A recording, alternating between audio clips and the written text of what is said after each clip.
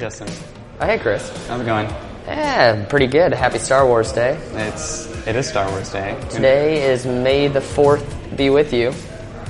Does that make tomorrow Revenge of the 5th? Oh my. No, it makes it Cinco de Mayo.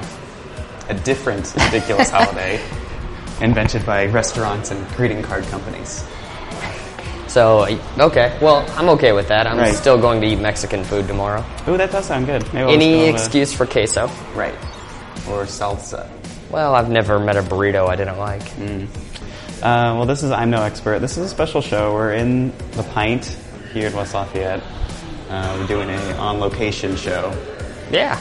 It is one of our go-to craft beer bars in the area, and since we're both moving relatively in the near future, we thought that we would get a show here, kind of support it and enjoy the atmosphere, Yeah. throw you something different. So we're only going to be doing one beer. It's going to be like a short kind of mini show, mini-sode. I like the word snippet. Snippets. Yeah. Snippet or ticket. Snippet. Snippet good. Okay, we're not doing that. So we had a list of about 15 beers that we had to choose from. Here at the 17. Pint. 17, excuse me, 2 Nitro Brews. So we went ahead and what do we go with? We are going to go with the Citra Ass Down by Against the Grain. Citra Ass Down, I think is how it's actually pronounced. Well, as you know, I appreciate any good pun, and this is a pun based off the Citra hop, which it's a relatively new hop. It just came around in like about the time we graduated high school, 2008, 2009, and it's a hybrid hop, so they're relatively new brew, but it's supposed to have some tropical flavor and aroma to it. Based from Against the Grain Brewing and Smokehouse from Kentucky, as an American IPA, has an ABV of 7.6. And what's really cool about the pint is that they actually put the IBUs in all of the beers. So this is a 68 IBU rating.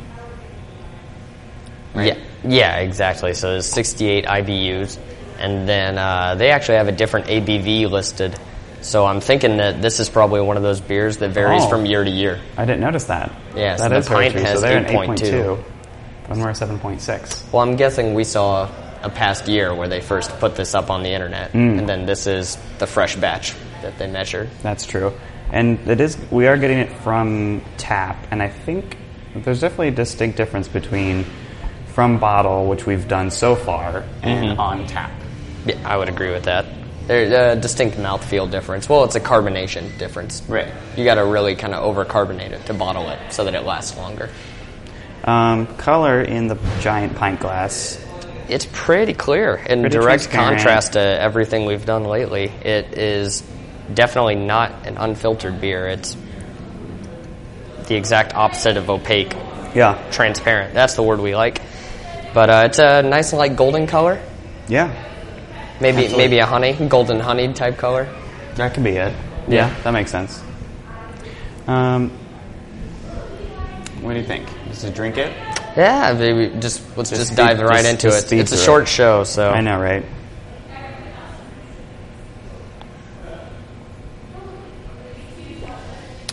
Well, I'm definitely getting a tropical smell. Yeah. So not too much other to say. It's kind of fading pretty quickly, but I'm getting that tropical kind of citrusy smell. Yeah. Flavored, it's definitely very hoppy. There is like a citrus kind of note a little bit to it. Yeah. Makes it, it's not really up front or present. It's more like a peel, sort of essential oil. I was thinking maybe less citrusy, maybe more like grapefruit, some kind of like milder fruit.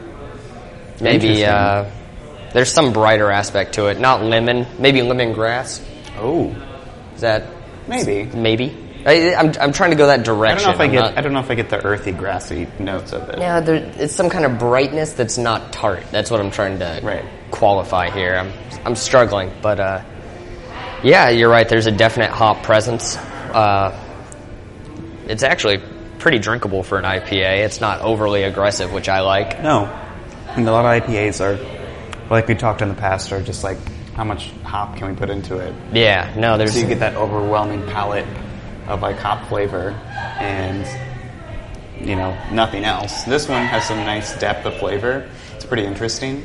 Yeah, I'm getting a real like woodiness to it, or like a pine type taste to it. I think maybe that's somewhat from the hop, but there is some kind of that depth of flavor to it. Maybe a grassier.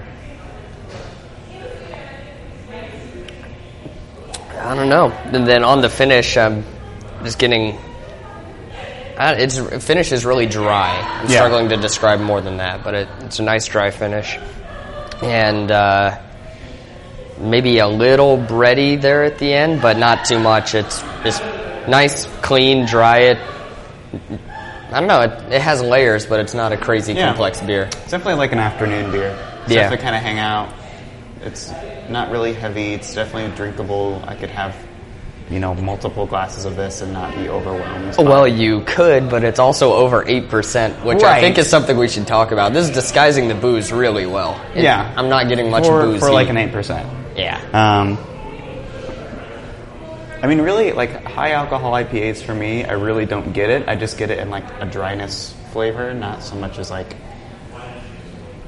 I get a boozier flavor in darker beers because there's that contrast of sweetness. This is the bitterness overpowers any kind of like alcohol percentage. Right.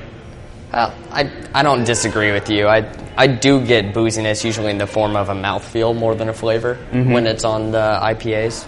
But it is easier to taste for me with heavier malt beers. Right. With more you get that malt sugar presence. contrast between the two. Sure. Cool. That was fun. That was neat. Anything else? Anything else we should do? We should probably plug the pint just again. What's their website, internet? It's thepintwl.com. I'm pretty sure that's their Twitter handle as well, the Pint WL. And it's just here in West Lafayette, Indiana, right on Purdue University. So they have an open food policy. You want to talk about that? Oh yeah, it's pretty cool. So they don't actually have a restaurant. They don't serve food here, but they serve 2 items. They serve 2 items. True, but not really. Most people aren't buying those 2 items. Well, one of them is ramen. I'm not sure the exact law, but there's an Indiana state law that prohibits places to just sell alcohol on Sundays. So that's why liquor stores are closed on Sundays. So here they have an open food policy, which means that you can bring in any food from any place. You can get food ordered here, and they'll just bring it to your table.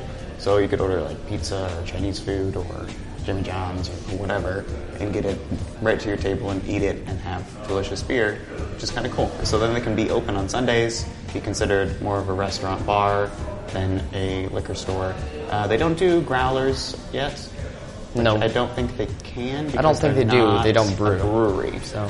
But maybe we'll go to a brewery soon and talk about that because that'd be cool. Talk about carryout. Yeah, maybe that'll be our next special here in a dozen episodes. NoExpertShow.com is our website. Subscribe there. Go to the iTunes store. Subscribe. This is going to be coming out. Today is the 4th, which means that this episode will come out this week. We are going to be switching to a Sunday release schedule, so this is going to hold you over for a couple of days before we release the new episode next Sunday. And then we'll be releasing episodes on Sundays after that. Yep, that's the plan. So start off your week with some beer. Cool. All right, well, good afternoon, Justin. Yeah, I guess enjoy your day.